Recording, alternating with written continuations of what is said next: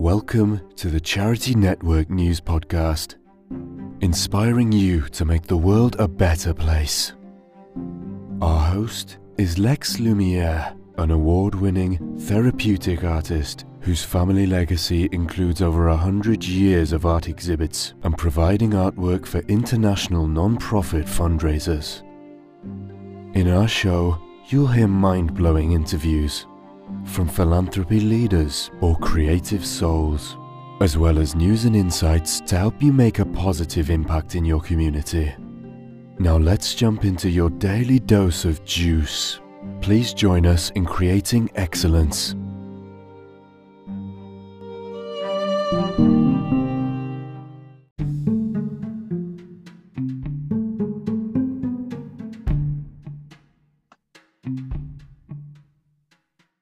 Hi, my name is Lex Lumiere. I'm with the United States Department of Arts and Culture as a citizen artist. And today I'm here with Terry Tova Wilkinson. She is a student of psychology and is en route to get her doctorate and hoping to open her own clinic in the next 2 years. And we met during the annual Super Feast in Houston, which actually serves about 3.3 million people between Thanksgiving and Christmas with holiday meals and toys and food.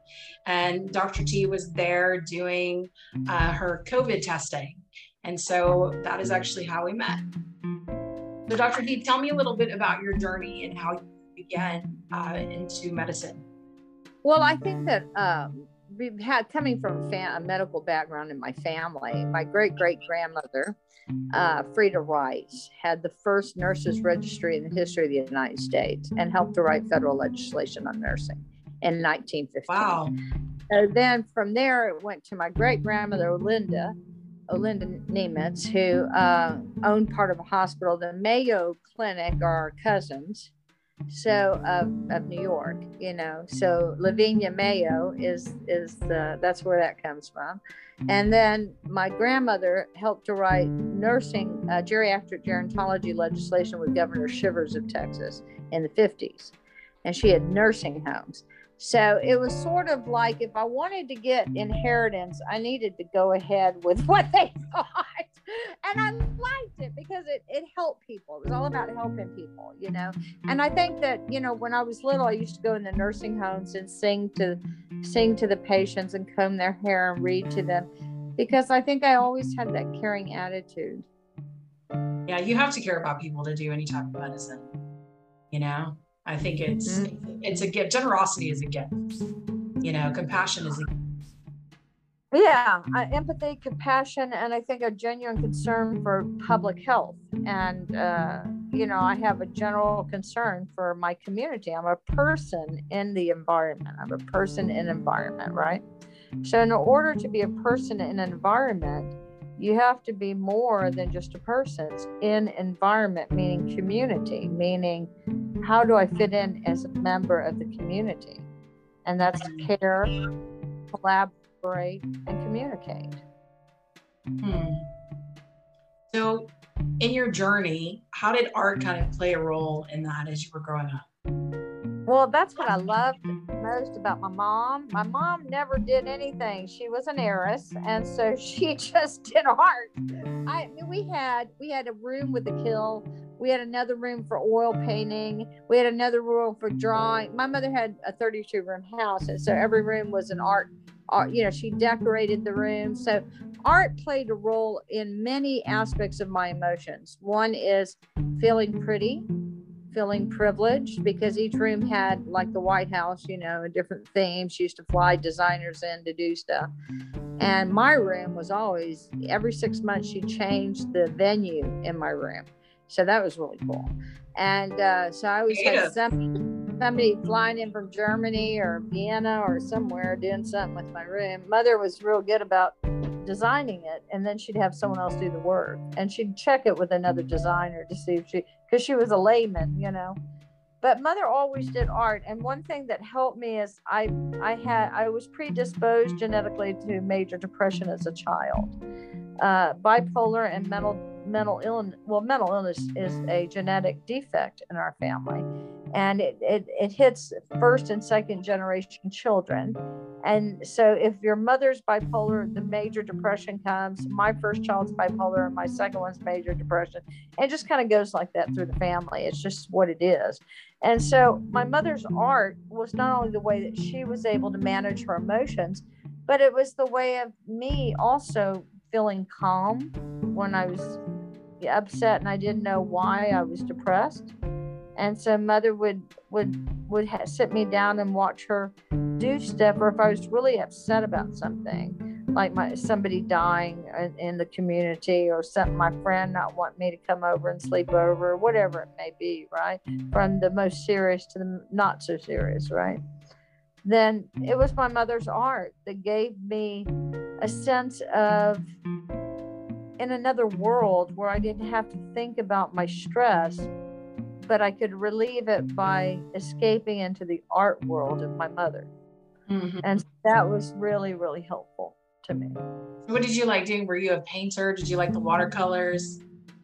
I'm a fan. I took art appreciation in high school and college, and to be honest, I can't draw a straight line. Mother was wonderful. I love oil painting and China painting. My mother fired stuff up. She did ceramics in China. And so I did one thing in my whole life with my mother on art. And that was I did a peach on a China plate. And she had 18 karat gold around the plate, like the lining. And then it was a real China. And I drew a peach on it, because that's all I could do at 7 years old. And mother fired it away and put it on the wall. She was excited. Yeah, she was. Mother always wanted me to do art. I used to read a book a day, and that was my thing, was books. And I loved books. I was real nerdy. Yeah.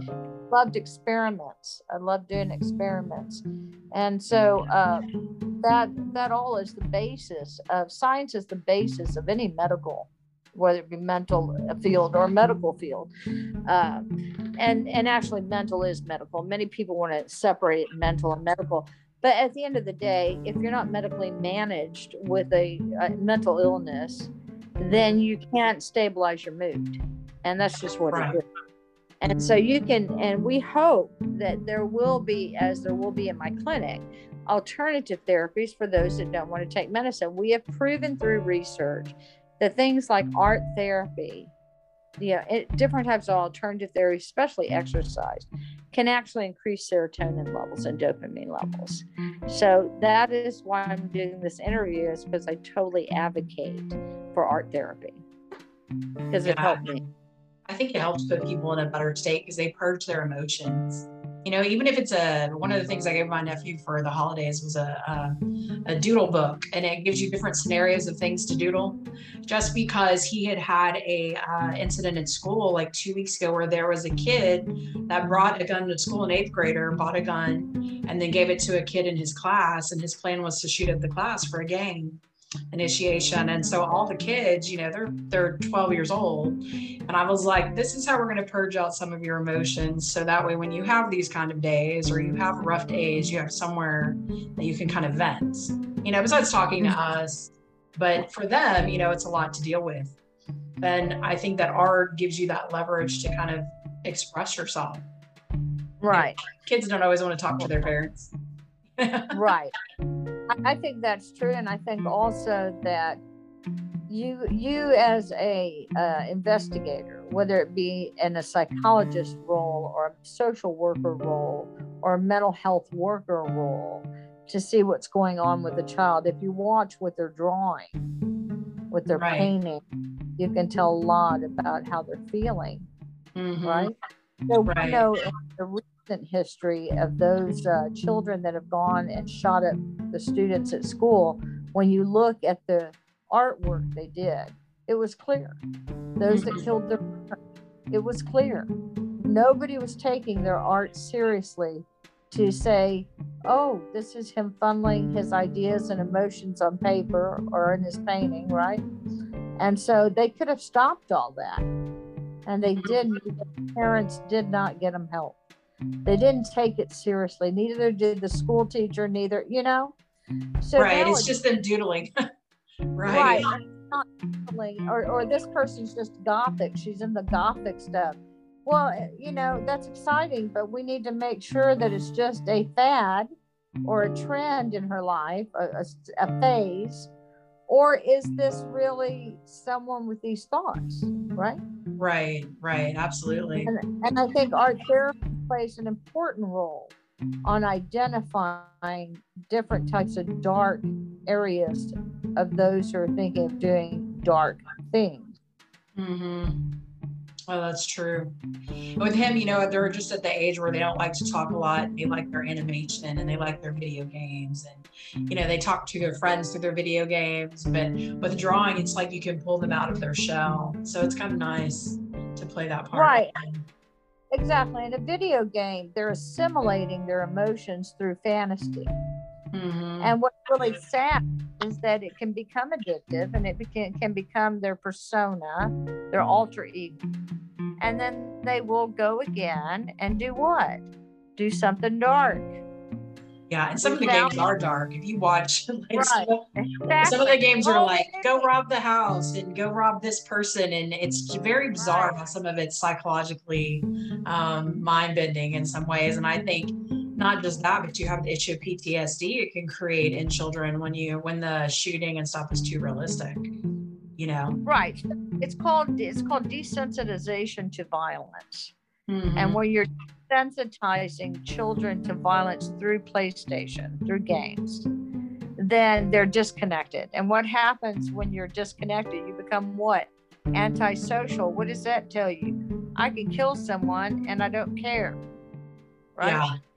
So they turn themselves into psychopaths. They turn themselves into antisocial personalities because their parents are not saying, hey, let's get a pen and paper and do this. Let's get a toy and do that, right? Let's go outside and take a walk. Right, exactly. Mm-hmm. We were having the conversation about the balance of mind, body, spirit. We were walking the other day, and he was talking to me about different things, to take care of his mind, because my sister teaches yoga. And so he has to go to yoga classes, and she makes him do meditation and like, right. He gets exposed to different things, and he's like, okay, I could read different books, just having him take the initiative to think about what does it mean to have a mind, body, spirit balance? Because, as you become an adult, it's something that we're always challenged with, is to maintain the balance. Right. Right. And that's what it's about. It's you have to have, I say, if you want to be a whole person, you have to have your spiritual, physical, and mental intact. Okay. And when there's an imbalance of those three things, there's an imbalance somewhere that needs to be addressed and resolved. So what suggestions have you given to like clients or patients about maintaining their balance during the pandemic? Well, what I do is let's start with family first, because my two daughters are my favorite people in the whole world. Well, actually, my grandchildren are now. I love them a little more than I'm just kidding. My daughters know. My daughters, right? My daughters know that when I die, that everything goes to them. They know that because in our family, it's always the children, your children, that get it, and then they distribute it to the grandchildren. But my grandchildren are always saying, Nana's going to give us everything because she loves us more. But so to start with my family, to get that spiritual, physical, and mental balance, I'm always expressing to them the need on the physical for good nutrition, good healthy exercise if you can. I can't exercise anymore because of osteoarthritis and cancer that I have currently. But when I overcome or when I can manage it better, I'll go back to. I love working out. So working out was always something I think was important. Another thing is my daughter loves to do art, and so one of the things for her being bipolar, my firstborn, art was her way. So I always did things with the kids that had to do with art since they were children. We always did Build-A-Bear workshop. We always went to the ceramic place where they could pick out whatever, and we'd come home and do it. And Christmas, we decorated our ornaments ourselves. And every holiday, we decorated things through art. to celebrate the holidays. So I didn't want to buy stuff from the store, but I would go to Galleria and get whatever they wanted that would be something they could make, like whatever ornament or whatever they could paint or do something with or build or whatever. And then we'd use that as the decorations for the house. Even the garland was made out of cranberries, we always did something very creative. And I think I did that more in remembrance of my mother, because I saw how very important art was in my life. How much happiness I got. And then when I did that one plate with Mom, the sense of accomplishment that I did something, I created beauty through art, right? So I never wanted, I wanted my kids to understand the physical, and then the mental, that's where art comes in again, is they were able to get free of Dad being gone all the time and Mom being very busy, but always there. And so my daughter was bipolar, so nobody liked her at school, and she had glasses and she was fat. She turned into an absolutely beautiful woman. But back in those days, she was sort of an ugly duckling and people made fun of her. And it was really bad. Yeah, so art was really helpful for her, because I noticed when she did art, she was much more calm. And then when you talk about spiritual, well, Mother was the icon in community about faith. I was on TV. I led different groups of people to understand the difference between this faith and that faith, and then I began a journey of understanding 3 major religions by studying, and that was the Torah, and the Quran. So in order to, I had a dream one night, and it said I would help the Muslims back in 2000. And I said, how? I don't know any. And I felt sleepy again, back to sleep, and that same voice came back and said, go and read, because until you understand what they understand, you can't help them.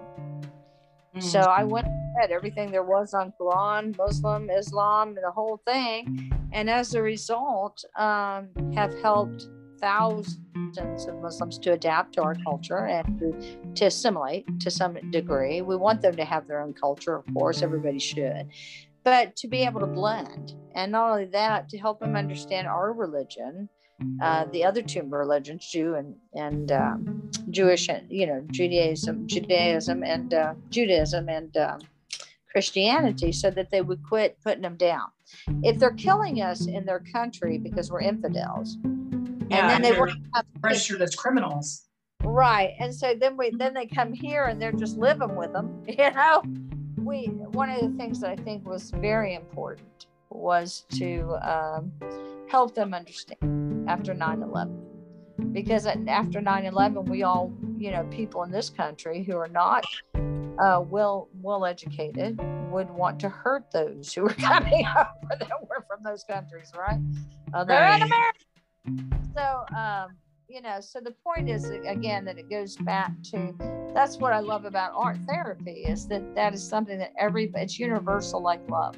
It's universal like hate and peace and love and light. And, so if you can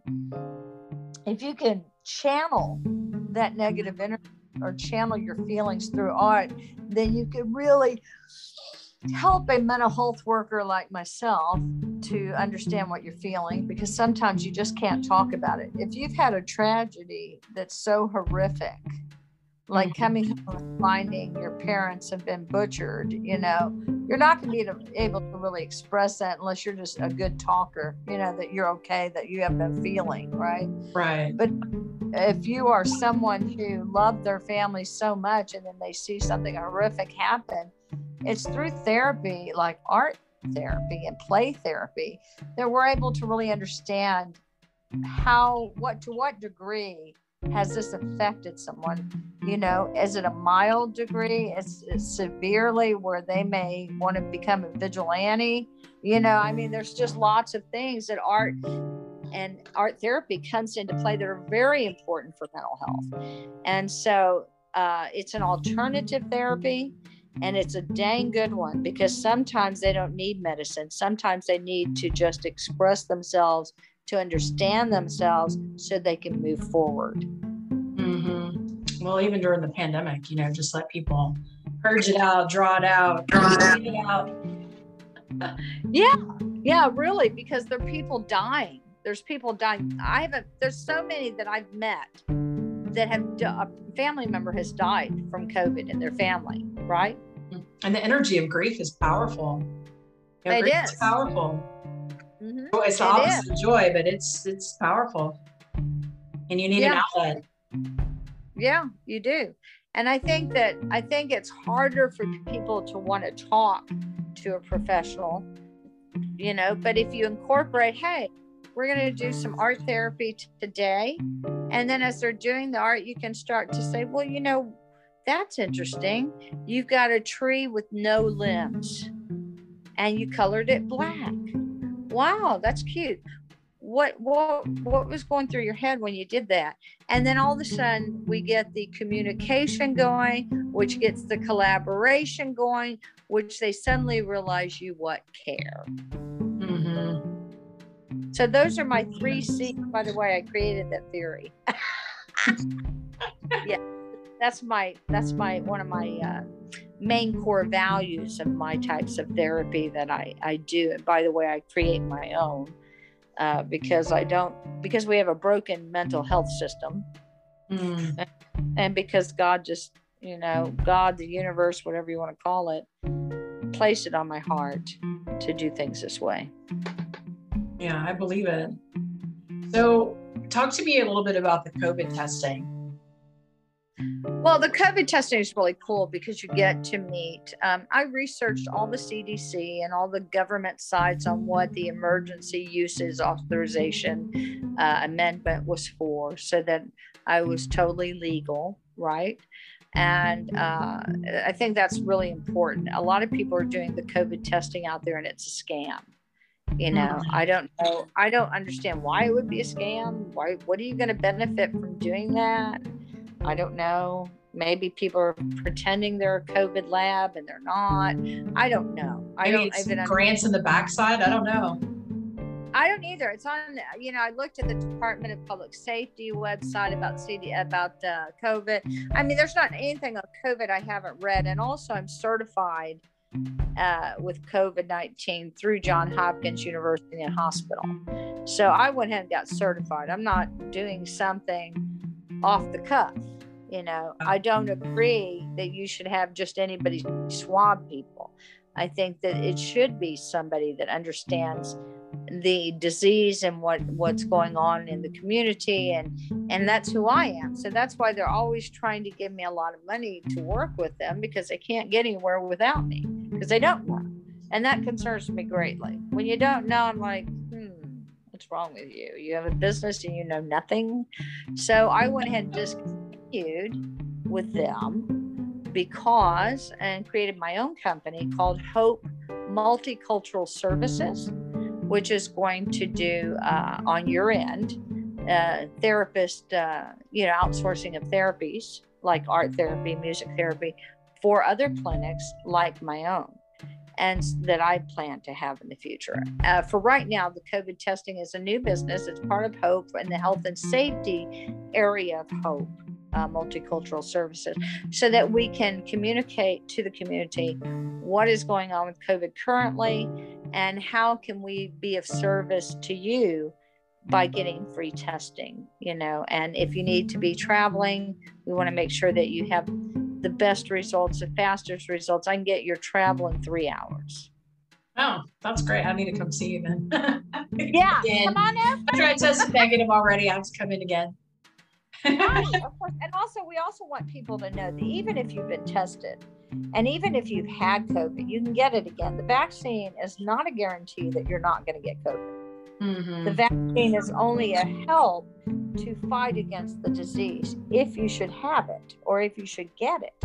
And I think that's where we're at here. What does this mean about the vaccine? What does this mean about the testing?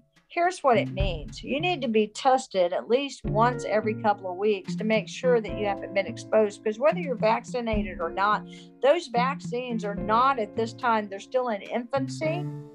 So they're working to some degree, but they're not working all that good, because we've got this part of the country right now that's vaccinated and their COVID deaths are rising. That's a fact as of yesterday, because I just looked at all of the demographic statistics of what's going on in the entire United States to determine, where are we lacking? Are the vaccines working? What is going on? So in certain parts of the country, especially in the east, the eastern border, right? Kind of a little bit north and a little more to the east, they have the most vaccinated people. You know how it was in the Civil War. It was the Northerners that were more educated than the Southerners, because Southerners are slow to progress. And you can't blame them. They just want to hold on to what they know. They just don't want to branch out to new stuff. That's all it is. We just like taking our time. As we say in the South, God bless their little old pea picking hearts. Yeah. Or cotton picking hearts. God bless them. But at the end of the day, it still goes back to these people in the North had the first vaccines before we did. And yet their COVID deaths are on the rise. They have doubled. So we want to understand why that community who is vaccinated and more 83% or whatever, where they're not in Texas like that, but yet that particular region has more COVID deaths than anywhere else, and they're vaccinated. I wonder if it's also because of the climate, because it gets so cold up there. Right. Well, if the weather plays a part of that. Right, but you can say if we go to Deer Park in Pasadena, the climate over there is pretty damn dangerous with all the chemicals in the air. Why aren't we getting in there and getting a double in deaths, right? So there is a reason. That is a theory. Maybe it makes them sterile. No, just kidding. I don't know. That's what it is. No, you're funny. So again, it goes back to I care about my community. Yeah. I recognize I'm a person in environment. I recognize I am a valid part of a unit called community, and I care about people. And if we don't have people who are going to stand forward and lead the pack to the promised land, in other words, a land of better than what they have now, right? Better than what they're existing in now, teaching them to thrive instead of survive, whether it be in the area of health, mental health, or spiritual health, right? Physical, mental, spiritual, right? And so I just happen to be somebody who has that knowledge and is willing to share it for the benefit of others, not for a price. Because, I'm doing this interview today because I care about your situation, about your needing to get the word out. Because I care about the community, and now that you told me why you're doing it, it makes sense for me to be in the interview or to be interviewed, because I am one of those people who want to lead the pack forward to not surviving COVID or their personal situation, but to thrive in their personal situation and in their public situation. Sure. That's what I love about art too, because there's just so many different types of art, because theater is art, dancing is art, architecture. There's so many different outlets for people to work out whatever they want to do. And I was reading the Hippocratic Oath, the original one actually considers medicine and art. Yeah, which I thought was really interesting. I was like, oh, it's also practicing medicine too, which makes it a little fun. Yeah, I think it's a benefit to all ages as well. Children benefit, teens benefit, and adults benefit, and elderly benefit. Elderly have more time on their hands than anybody, and so if they can do some art therapy, it really helps us to understand how they're feeling. The ageism, which is happening now, is rampant, and there's I think it was 62% are committing suicide when they get too old. Wow. Yeah, because they don't have an outlet. But if they're going to a community center and they're doing art therapy there, and 62%. Right. I'm just thinking 60 because 62% of their inheritance is about to go to the government. Right. Well, and I apologize. I have to double check those figures, but I know. No. I'm just yeah, 62% on the inheritance is 100% correct. I'm saying I probably did a transference there, but it was a high number because I just got through with psychology with geriatrics and gerontology, and that's what we were. When I read that there was, let's say we know at least 40%. Let's say 40% of all. High. Yeah, that's the point. The point is they're isolated and they get depressed, and major depression has the highest suicide rate of any of these.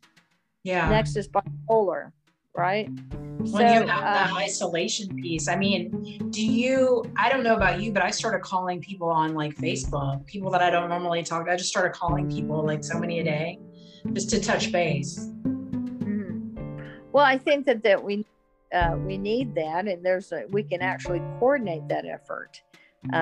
When I can't do that now, but I can do that if I had a group of people who were interested in being a real person in an environment that changes the community and makes a difference, makes that impact, and I could get people together to do that. I could pretty much tell you where we need to focus, how to get that done, the logistics of saving lives or improving lives. Like calling a friend today.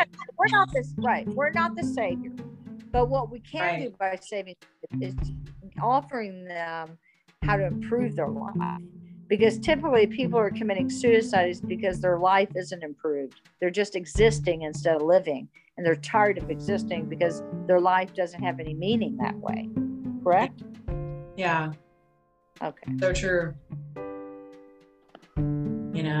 And when they're in nursing homes and they're isolated, and with COVID, if their family isn't vaccinated, they can't go see them.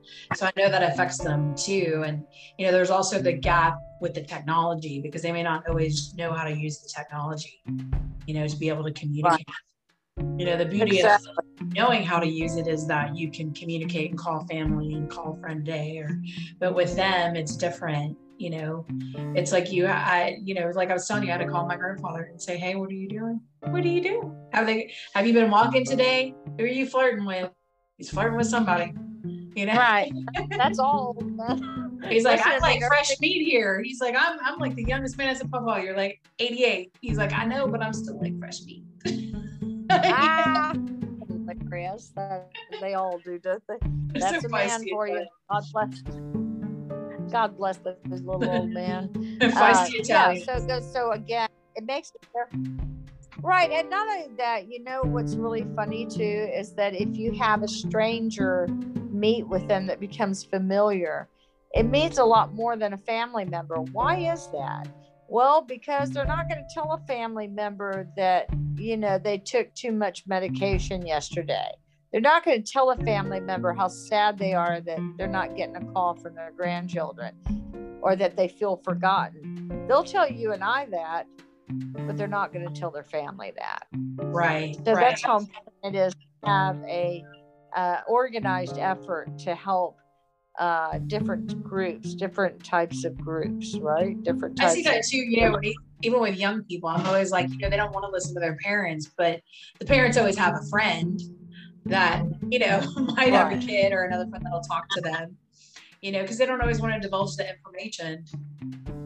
Mm-hmm. Exactly. I mean, yeah. And then we want to look at on that too, the art therapy also for the mental health worker is a great thing as well. They should go once a week because doing that togetherness with other colleagues is another way to release compassion fatigue. Every week, how many people I talk to, darling? I mean, it's only the good Lord. It's only Hashem himself that keeps me from falling apart because I'm tired. I get burned out from listening to this and that and having to help. But I know that if I don't help, these people won't get better because they don't have anybody else. I have several people this week that I did COVID testing with and gave them information more than just let me swab your mouth, right? Right. We just need to get this done, And she called me. She was a 72-year-old African-American lady, just the sweetest she could be. She says, we need people like you. I said, well, I'm here. She goes, no. She says, we need you to tell people. She goes, everything you told me to do on the natural medicine worked. My family doesn't have symptoms anymore. The fire in their lungs, the cough, all of it went away in 36 hours from the remedy of cold pressed orange juice. And the fat in chicken is a natural antibiotic. So I told her how to make a chicken soup, and everybody in the home had COVID symptoms. And that's why she was getting tested. And what I told them to do, and exactly how I told them to do it, they did it, and they all were relieved within 36 hours. That's awesome. Right. So, but what is the difference between me and the swabber? Is that I care enough to tell people about the disease, so they understand why are they getting vaccinated, and how, to tell others about it. Because until we can trace this, we hope not just to the government and their need for money. Right. But seriously, until we can trace it, we can't. If it's government, then we need to know where we can trace it to prosecute. And if it's just something that's hit our community, like the flu vaccine did, or swine flu, or the polio, or the tuberculosis, back in the old days, right? Right. And we need how to eradicate it. So either way, you need to know where it came from and why it came there, right? Right. I think it's Dr. Martin that is running the lawsuits. He's a patent attorney, and he's got all the research on where it came from, when it was Fossey's patent. Yeah, we're all interesting. That. I'll tell you what I told my best friend, and it was right when COVID started, and I was so mad about this just coming on us, and I was sort of, I'm reserved to look at facts first, and I couldn't find what I needed, and so I had one friend who was a Trumpster. I call him Trumpster because they were very red. And then I had another one who was very liberal, and they were going at it. And I looked at it and I said, here, I got a great idea. Why don't we walk up to Congress, walk into Capitol, and say, look, you're going to have to resign, or we're going to have to throw you through that window. All of them. And if you don't go willingly, we're going to force you. Right. Unfortunately, that was, that kind of calmed both of them down. I started laughing. I said, because any party better than the other. We have a situation now, and it doesn't matter if Fauci caused it, or the Wuhan laboratory and everybody who's on the board is in Congress, or whatever. It doesn't matter at this point. People are dying. Yeah, absolutely. Right. And without that piece of like art therapy that can let them process the isolation, process the illness, process the symptomology of what's going on, or the fear, process the fear, right? These are all ways that art therapy is such a blessing to the community and such a help. Yeah, absolutely. And it was interesting because I think it was like 2 weeks ago, Dr. Luc Montagnier out of France had made announcements about the HIV in some of the vaccines and the toxicity level of the differences of the vaccines. And it just startled so many people because he won the Nobel Prize for discovering HIV. And he was telling the public that when Australia had the vaccines, they tore up their contract because in the placebos, half of their patients ended up with HIV. And he thinks that people are getting PCP pneumonia, which is very similar to the AIDS patient. It's just a weaponized version of it. And it just sent shockwaves. Like, I was like, wow, okay, well, let's start painting, Right, exactly. And honestly, there's so many conspiracy theories out there that are actually valid, right? Mm-hmm. We have theories, we can't prove it because we're not in that inner circle. Right. Doing stuff, right? Mm. I mean, if you look at the Epstein case, look how many people he was connected to be able to run child pornography for how many years? Yeah, and that's, what's crazy about that That's is, yeah, go ahead. Yeah, my grandfather, even though he passed away the day before Christmas, they gave him the American Society for Photography Award, the Lifetime Achievement Award, while he was in hospice. And the ceremony's in January in Washington. And pornography, even when people like mention it, just makes me cringe, because I can't, when you come from the professional side of the industry, I just think it's so wrong to violate children. It's just, even on any kind of moral ground, I just can't stand it. Right. But we have to go back to the basics of men. Men are maters and they're hunters. That's their basic primal instinct.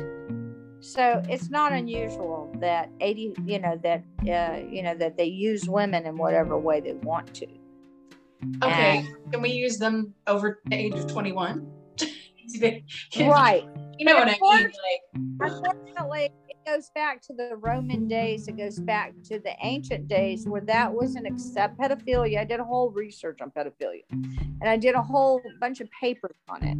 And I did the history of pedophilia as a paper, and then I did some other more current stuff that I hope to publish one day. By the way, if you look on the which website is it? My papers are actually encouraging other students. So I'm really happy about that. Something I'm really proud of. So far, 78 students have improved their grades due to reading my papers. So one of them up there is called The History of Pedophilia. And the history of pedophilia is the way men became, there was a ritual among Europeans and among Africans and among Middle Eastern and East Eastern. So everywhere on the planet, the ritual was to have sex with children. And that made the child mature. And what's wrong, it actually probably screwed them up. Well, especially under the age of 13, because their organs aren't even developed properly. Right. Well, most of Epstein's, I think, were more like 14, but still 13, 14. I mean, look at R. Kelly. His were definitely 13 and up. But that's just disgusting, Yeah, disgusting. I just stopped supporting the music and their career a long time ago. I don't know. When that busted out, I was like, I'm done. Have a nice life. No,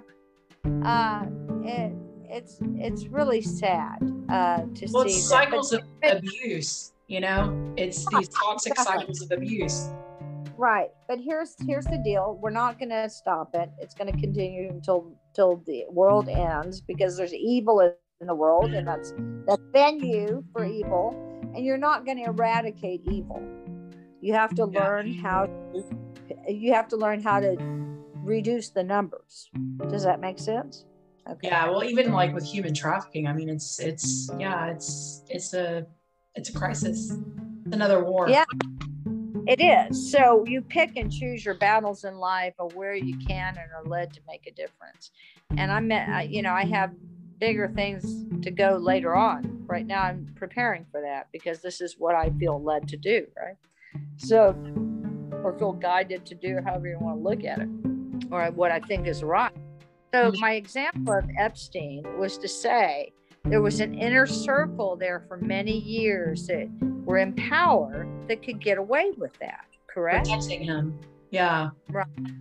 And that's exactly what's happening with COVID. There's a community out there that says, you know what? Population control, great. We'll unleash this. It's going to help us on the numbers. I mean, we'll unleash this and people have to do that. And, it'll make money for us. War makes money. Yeah. War makes money. War-based economy. Right. Every tragedy makes money for somebody. If you have a fire, why are all the fires happening in California? You want to tell me Smokey the Bear just disappeared and, now he's in Colorado. Right. It's all because why? If you keep the fires going, you keep the FEMA money coming. If you keep the fires going, you have a need to keep all the firemen in business, right? You can't reduce the number there because you're needed because fires are happening. If you didn't have fires happening, we could pretty much put firemen as just EMTs only. right? And have just a few firemen, because fires, how often are fires happening in the forest? It shouldn't be at all. But those up there that were rangers, that were firemen, they needed a job. Who knows? Okay. So it goes back again to we can't stop evil. It's not going to happen. People are going to have disorders. People are going to make money in ways that are greedy and illegitimate and corrupt, right? Mm-hmm. How do you deal with that? You deal with that one mind at a time, and you deal with that by increasing the network of those who want to do good. How did Eliot Ness break down the mafia in Chicago? Now, my grandmother was born in Chicago. My grandmother was in the 20s in Chicago. My great-grandmother was there, and she was, one of the highest society members, and her husband was conductor of the Chicago Symphony. And her next husband, when he died, was a councilman. But how did Eliot Ness stop Al Capone, who was running everything, suddenly turn Chicago back to, let's say, white instead of black, right? Black being the evil, white being. How did that happen? Let me tell you how that happened. It started with a few good men who decided enough is enough. This is unconstitutional. People, it's against their own civil liberties. They didn't call it civil rights. They called it civil liberties. So people wanted to be human again. People wanted what the Constitution stood for again. So Eliot Ness got a few agents together who Hoover approved, right? And they went after them, and they created scenarios to get them, and they did. And that's why Chicago turned upside down, and the mafia broke down and could not control anything anymore. But that's what it's going to take now on the things of today. It's going to take a few good people like yourself and me who are going to connect with others to make something happen, not only on an individual level, but as a person in environment, a person in community, to help the community learn what is necessary to thrive instead of survive. Yeah. Or to give them the tools to survive until they can thrive, right? And then boost your health naturally if possible, Of course. Well, without health, you can't even be a person. You're going to be sick, and that makes you less of a person because you can't do anything, right? Right. No, absolutely. Right.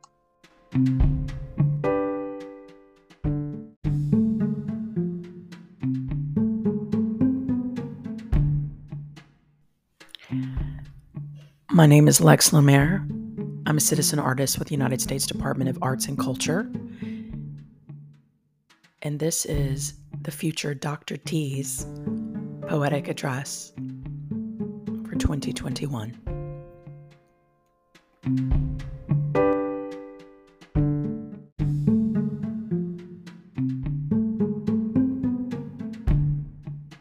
Sort of a poem. It's more like a motto or a motto or a statement that could be poetic. The plight of today is the fight for tomorrow. So in other words, unless we're willing to get up and be like people who really care about America, about family, about friends, about their personal belief system of a higher power or not, at the end of the day, if we don't look at the plight of today and fight for a tomorrow for us, then there will be no tomorrow for us. And that's the poem. The plight of today is the fight for tomorrow, for a tomorrow that we have one, right? Alleviating of a tomorrow of less corruption, less of these issues that are going on like they are today, so that we can help people who need art, need our assistance, and they always will, because that's another demographic that's never going to go away, is those who need self-care, right? Absolutely. So let's Let's continue to work together and partner together to be a person in community, a person who can make that difference, so that in 100 years from now, my children can say, you know, my mother, my grandmother, my family can say, you know, she cared enough to lead the parade. Just like Paul Revere, just like some of our great, you know, Thomas Jefferson, you know, James Madison, and others such as Harriet Tubman, such as other Spanish heroes as well. Every color of the rainbow, we have heroes. Mr. Milk, who led the LGBTQ. So let's not leave out any group, because you don't have to be democratic. You don't have to be a liberal to respect these people that make up a community, these people that are in environment. We have to realize that they're all created, and if all men are created equal, such as our Constitution, then we have to respect everybody to gain respect, and we have to give theories and ideas to push forward for a better tomorrow by looking at the plight we face today. You're absolutely right. Well, thank you so much for your time, Dr. T. God bless you. Thank you. Thank you for having me. I sure appreciate it. It was fun. It was a lot of fun.